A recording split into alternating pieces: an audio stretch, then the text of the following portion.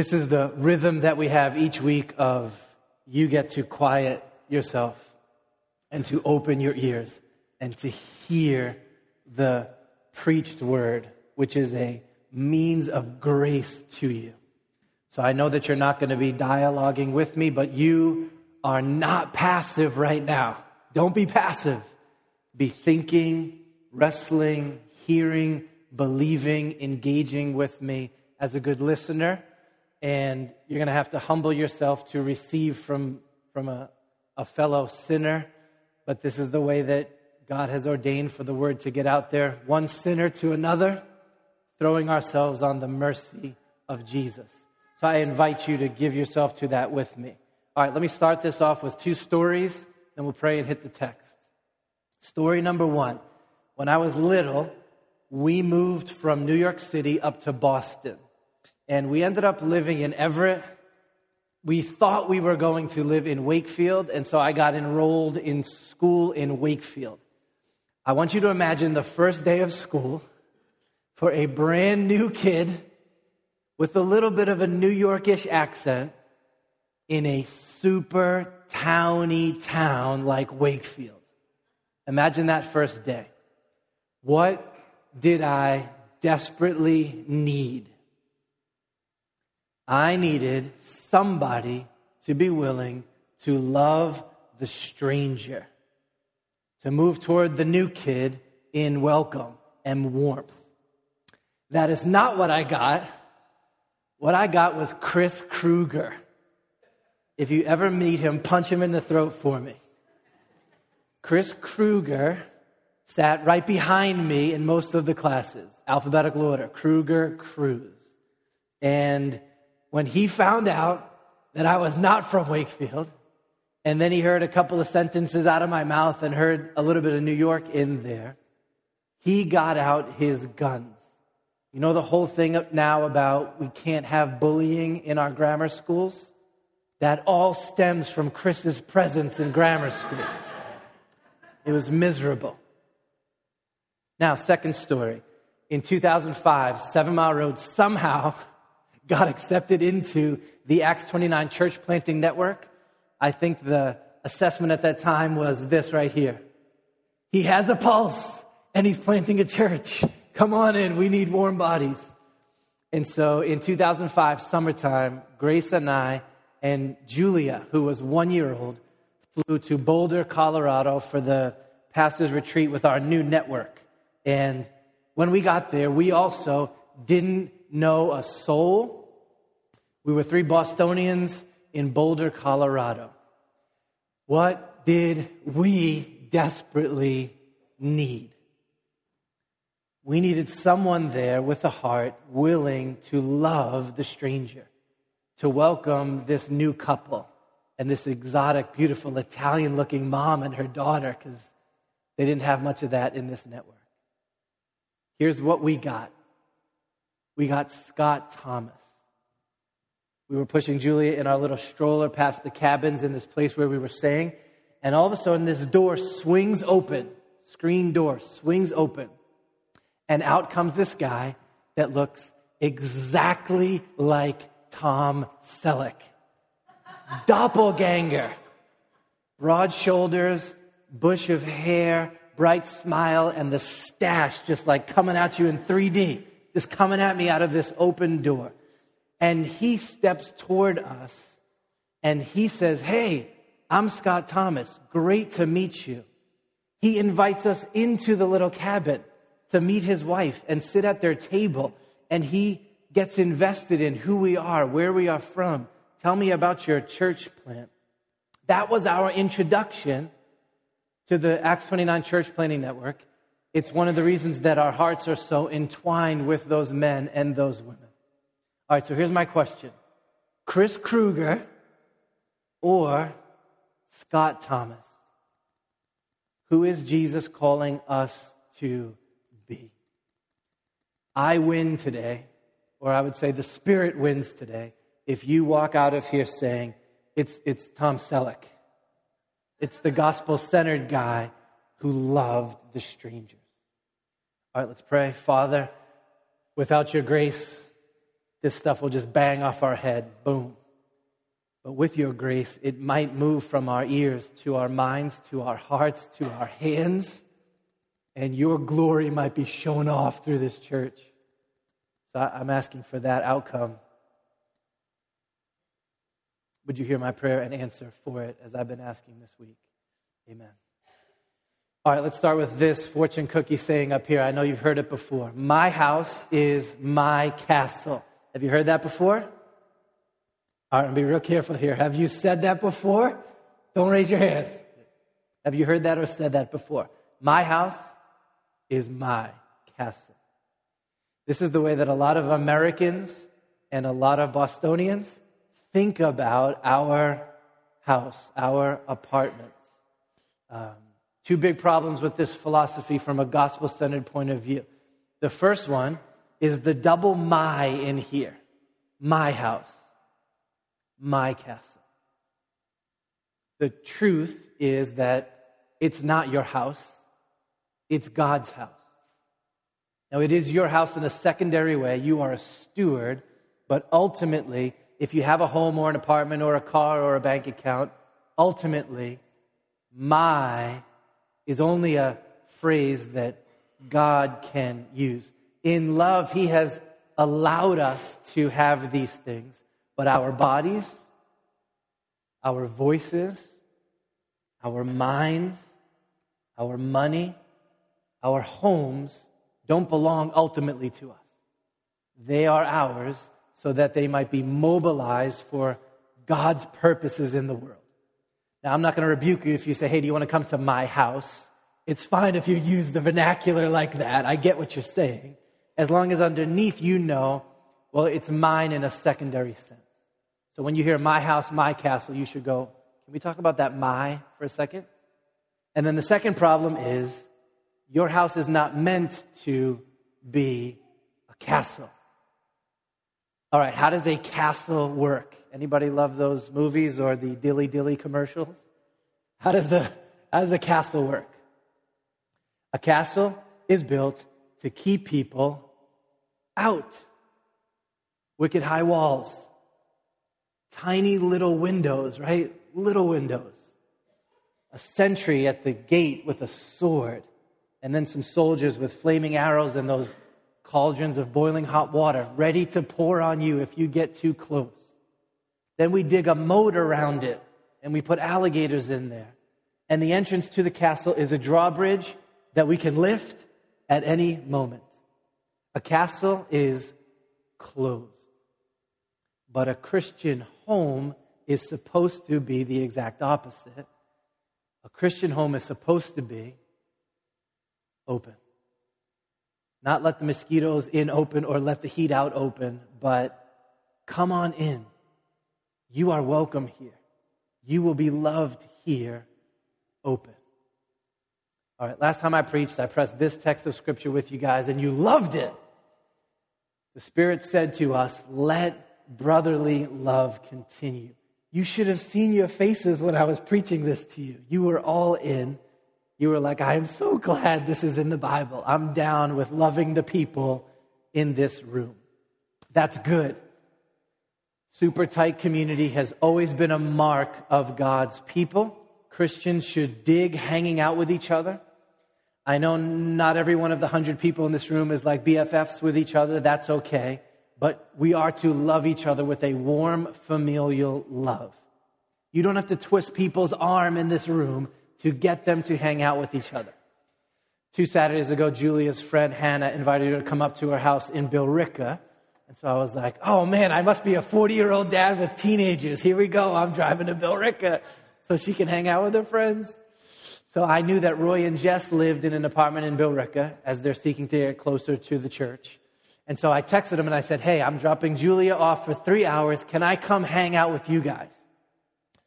Now, I don't know exactly how they responded because I didn't have like a secret camera in their house. But the text I got back seemed to me that they were excited for me to come over. Right away, he was like, come by. We'll watch the Red Sox. We had a great time. Had some conversations, ate some macaroni and cheese on top of pizza. Have you seen this? Macaroni and cheese on top of pizza. and just had a great time together because we're family. Let brotherly love continue. We don't stress about that one. Today we're working on the next verse, which is not so easy. The gospel command to love one another is quickly followed up with a gospel command to love the outsider. Here's how the Spirit says it. Do not neglect to show hospitality to strangers. This is Bible. Do not neglect to show hospitality to strangers. Okay, this phrase, hospitality to strangers, is actually a single word in the original language. It's the word, we're going to put it up here, don't freak out at it, philoxenia. It's a combination of two Greek words, philo, which means friend or warmth or love or friendliness, and xenos, which means stranger. Philadelphia is the word you're familiar with, love of the brothers. Here's a different one, love of the strangers. Here's what the Spirit is saying to you. Set your hearts to be warm and welcoming to people that you have not met yet. Set your hearts to be warm and welcoming to people who are not yet a part of our community. Replace, hey, get off my lawn, with, come sit at my table. All right, last month I read a book by Rosaria Butterfield. It's called The Gospel Comes with a House Key. I like that name. Basically, it was an autobiography and a field guide about her family's devotion to philoxenia, how they opened their home in pronounced ways to strangers. Here was the big idea of the book, the best that I could understand it. I loved it. She said that philoxenia is this. It is seeking to move someone from stranger to friend, and maybe even to family. Having a heart that is all in on moving someone who's a stranger to at least becoming a friend, and then maybe even gospel family. What I love about this big idea is the hopefulness that is in there. Okay, she insists that if the gospel is true, the fear that normally surrounds our engagement with strangers gets replaced with hope. We move from fear to hope.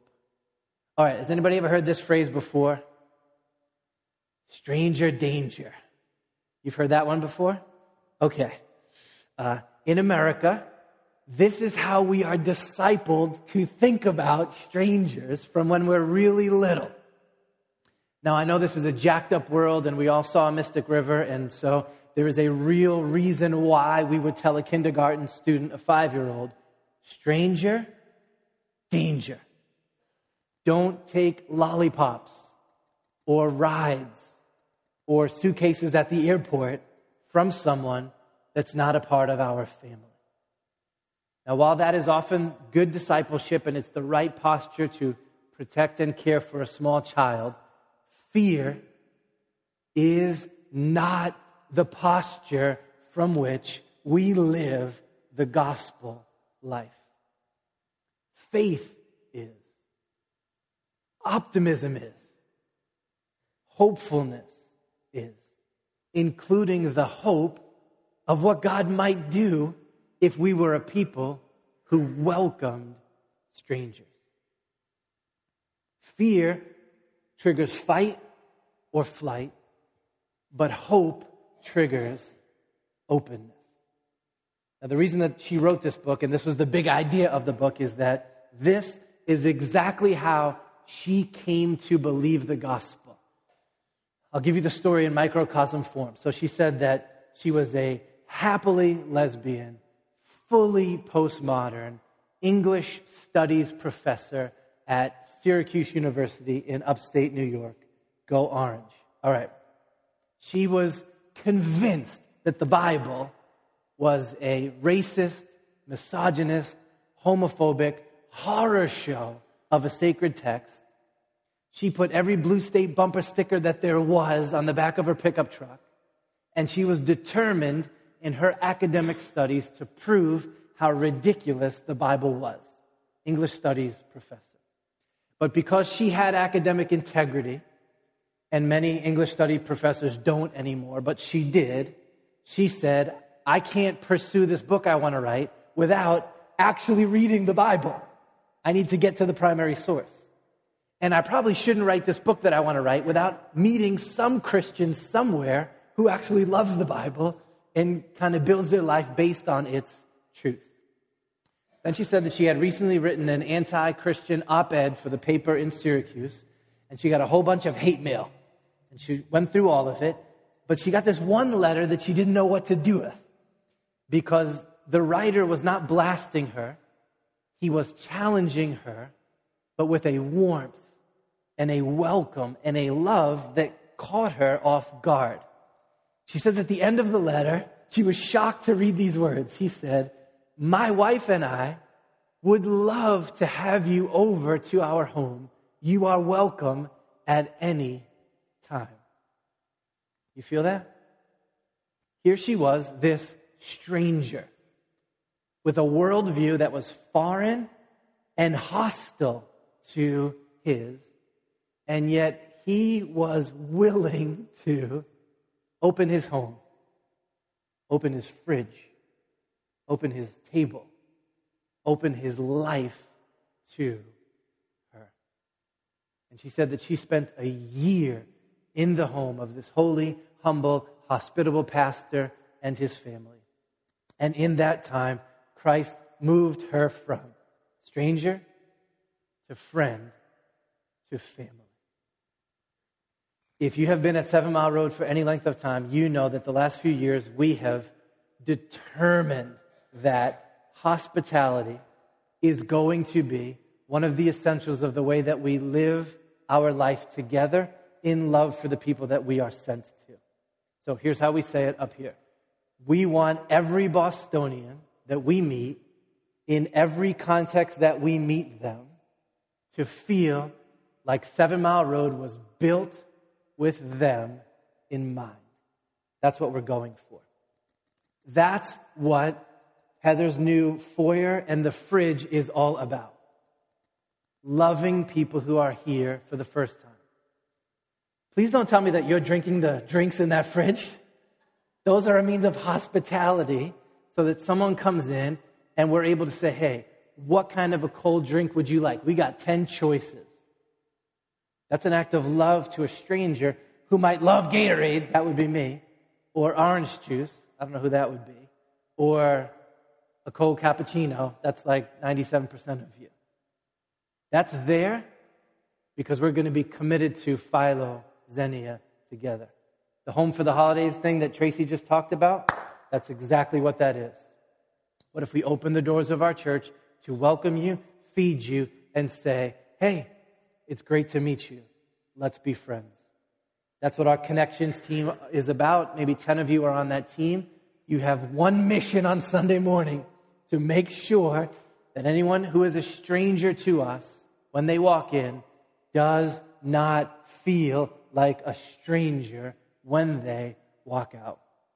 This is why you host folks from the missions teams that come and serve, and you say, my house will be open. My air mattress is going to get blown up. I would love to have you, stranger, be with me for a week so that we might become friends and maybe family. This is what our play group is all about.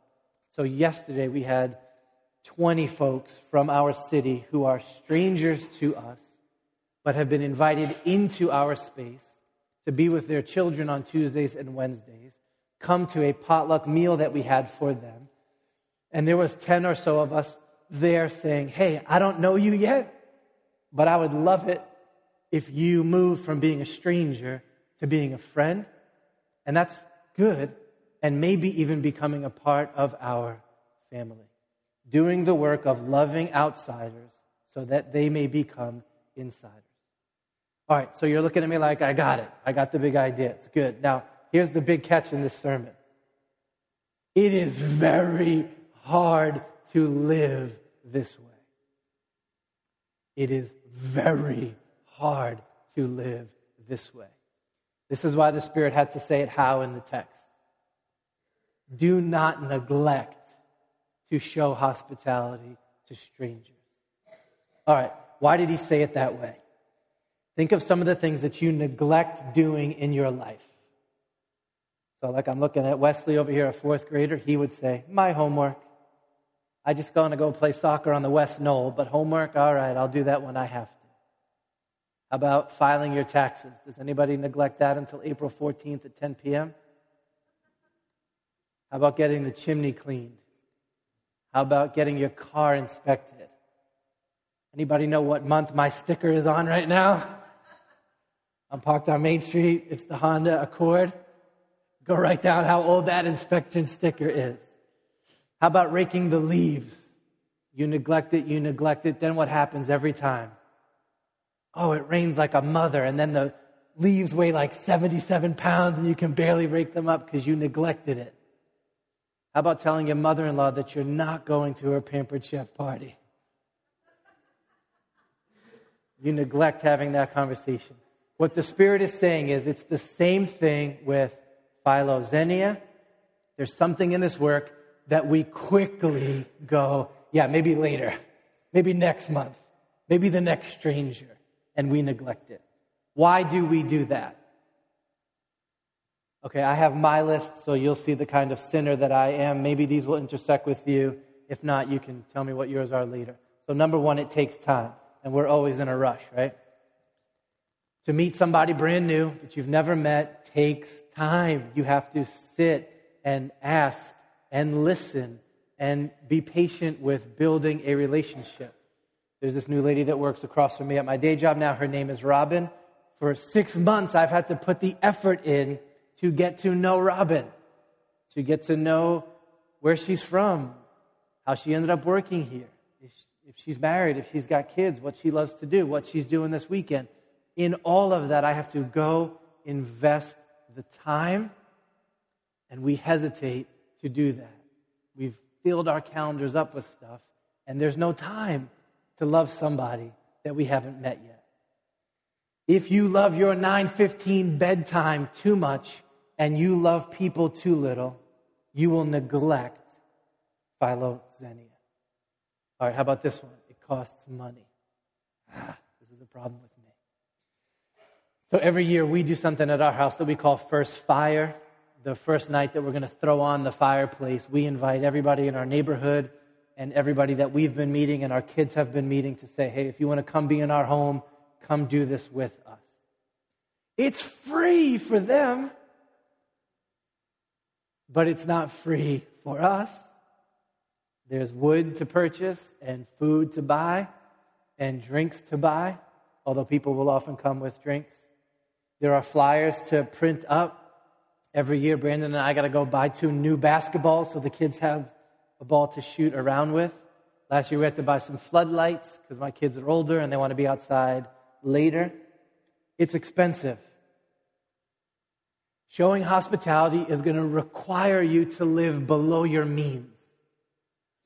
I don't know how any Christian doesn't live on 85, 86% of what they make so that they can tithe to the work of God and then have more available to invest in relationships with strangers. If you love money too much and people too little, you will neglect to show hospitality to strangers. All right, how about this one? It makes a mess. Now, some of you guys live in a mess because you're not type A and you're like, that does not apply to me. But showing hospitality means your space is going to be messier than you want it to be. So I got berated by Suzanne last Sunday, like 10 minutes before the service. Just a quick note. If you have something to yell at me about, it's fine. Just don't do it 10 minutes before the service. Do it 10 minutes after, or like maybe Tuesday. That would be better. Anyway, she was like, the basement's filthy. And she was right. I wasn't arguing with her about it. I love Suzanne. Would take a bullet for her. I'm not slandering her because she's not here today. I would say the same thing if she was right over there. The question is, why was the basement filthy? So part of it is because we don't have a full-time custodian. Okay, why else? because we are loving strangers with that space.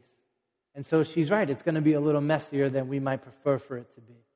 You know what breaks every year during the first fire? Every year, without question. What breaks? The toilet in our first floor bathroom, right? That's messy to keep going in there and fixing that thing. We have this little people's kitchen in our dining room. Don't tell Annabelle or William or Eve, but I hate this thing because you cannot clean it because it's just crowded with little stuff. Why is a little people's kitchen still in my dining room when my youngest child is almost 11? Because we're going to love strangers, and many of them come to us with little kids, like Natalie and Silas, who think that kitchen is the greatest thing on earth.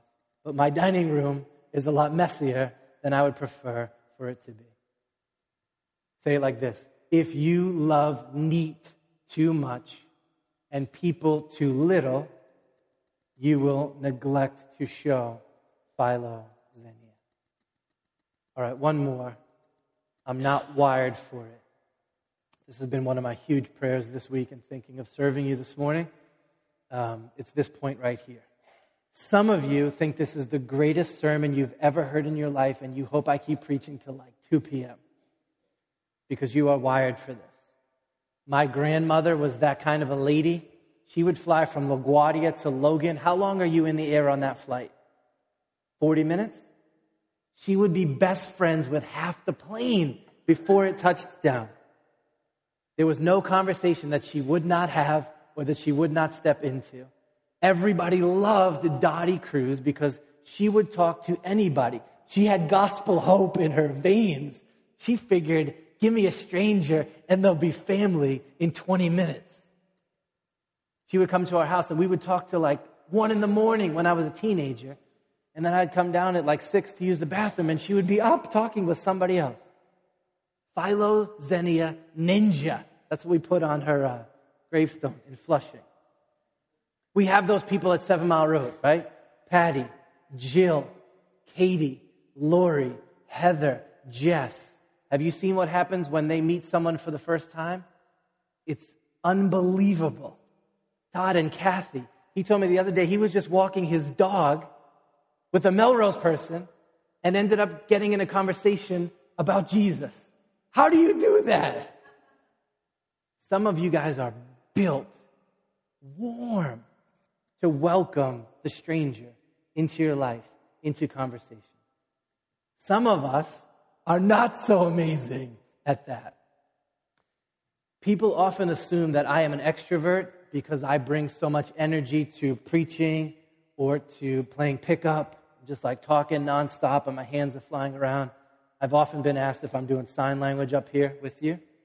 So they assume that I got some kind of extrovert DNA from, my grandmother and my father. It's not true.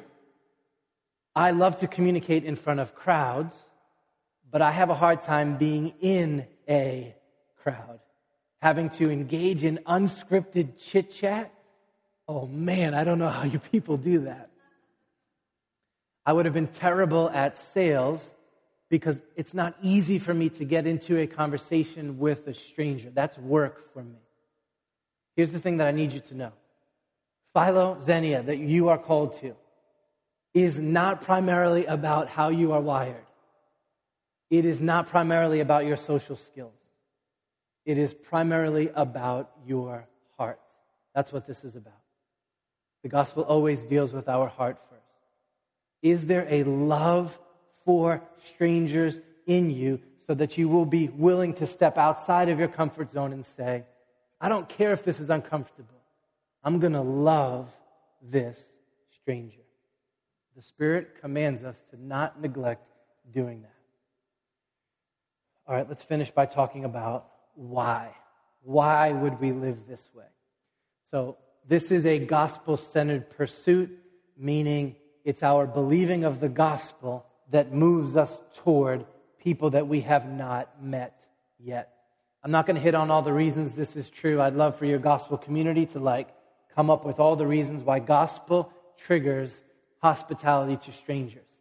So for one thing, we were strangers. We know what that feels like. And God in the gospel has moved toward us and thrown open the home of heaven and said, come on in. How can we be closed to strangers if that's our story? That's gospel. For another thing, every stranger bears the image of God. And if he sent his son to give his life so that image bearers, whoever would believe, would find life in him, how can we be closed to people, men and women, who bear the image of God? It's not possible. But here's the one I want to hit on with you because it's actually in the text. It's right here. When you welcome a stranger, you are welcoming Jesus. Okay, the text said it like this. Do not neglect to show hospitality to strangers, for thereby some have entertained angels unawares. Some have entertained angels unawares. All right, this thought most likely comes from the story of Abraham and Sarah and their welcome of the three strangers in Genesis 18. If you want to read a fun story, read that. It's such a story of warmth and hospitality, exactly what this looks like. Abraham was just sitting, chilling in front of his tent by the oaks of Mamre. I know that sounds weird, but like we have Oak Grove, right? So he was living in Oak Grove, sitting on his porch. And three strangers come walking over the hills. And he runs to them. And he says, please stop in and stay with us. And he calls his family together. And he says, you, go get the best calf we have. Snap its neck, get that thing on the grill. You, get the milk and the sugar, and we got to make some serious dessert. You, blow up those air mattresses. I want the warmest bed laid out for these guys. Go bake the triple layer chocolate cake, with the chocolate mousse, and then the layer, and then the vanilla mousse, and then they put the chocolatey, spicy, crunchy food in there. I want that. This big. Nora Jones on the HomePod. We want this to be warm. He and his family threw themselves into hospitality to these strangers. And you know what the text says? It says that one of those strangers was the Lord. The first verse in the chapter, it's the coolest thing. So there are these theophanies in the older covenant when Christ, pre-incarnate, came to walk among us. And this was one of them. And the point of this verse is to say to you, if Abraham thought his tent was his castle, if he was too stingy with his time and his money and the neatness of his house and whatever his social issues were, he would have missed the opportunity to welcome and serve Christ. The text is saying that story is paradigmatic for your life. At every turn that you welcome and serve a stranger, it's like you are welcoming and serving Christ. Now, Jesus himself said this to us in Matthew 25. He pulled his disciples together and he said, on the day when the Son of Man pulls the elect into his kingdom, he's going to say, one of the reasons you're here is because I was a stranger and you welcomed me. And the disciples went, time out. What are you talking about? We knew about you before we met you. We heard about this rabbi who was doing healings. We weren't strangers to you. And Jesus says these amazing words. He says, as much as you did so to the least of my brothers, you did it to me.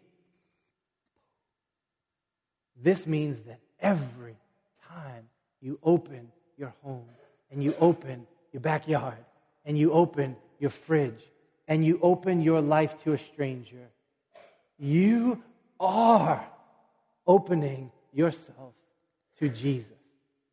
That's how he sees it. And of course, if any church on the planet would know this to be true, it would be us, because of the story of the 7-mile road. Jesus is walking and talking with two of his downcast disciples, and they have no idea that it's him in his glorified state. But when they get to their home, 7 miles from Jerusalem, what did they do? Read the 7 Mile Road story. Did they go, all right, buddy, nice talking with you, but it's 9:15, that's bedtime? No. Luke 24 says that they urged him strongly, saying, stay with us, for it is toward evening, and the day is now far spent. And what happens next in the story? When he was at table with them, he took bread and he blessed it and he broke it and he gave it to them, and their eyes were opened and they recognized him.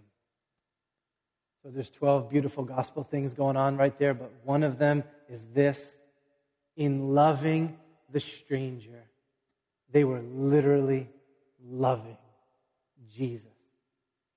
In other words, a gospel-saturated heart sees every opportunity to show hospitality as potential not only to move someone from stranger to friend and maybe gospel family if God is in it, but also as an opportunity to welcome and serve Jesus.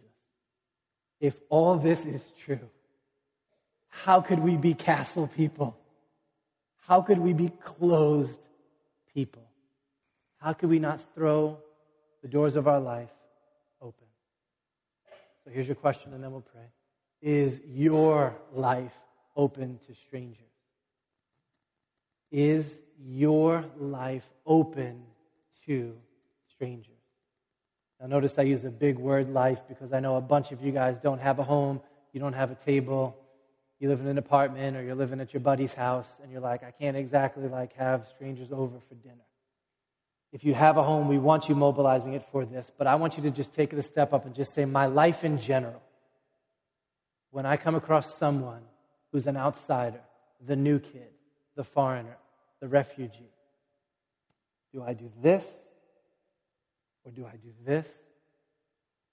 Jesus is calling us to this. All right, let's pray together. Spirit, thank you for these words. They're so life-giving.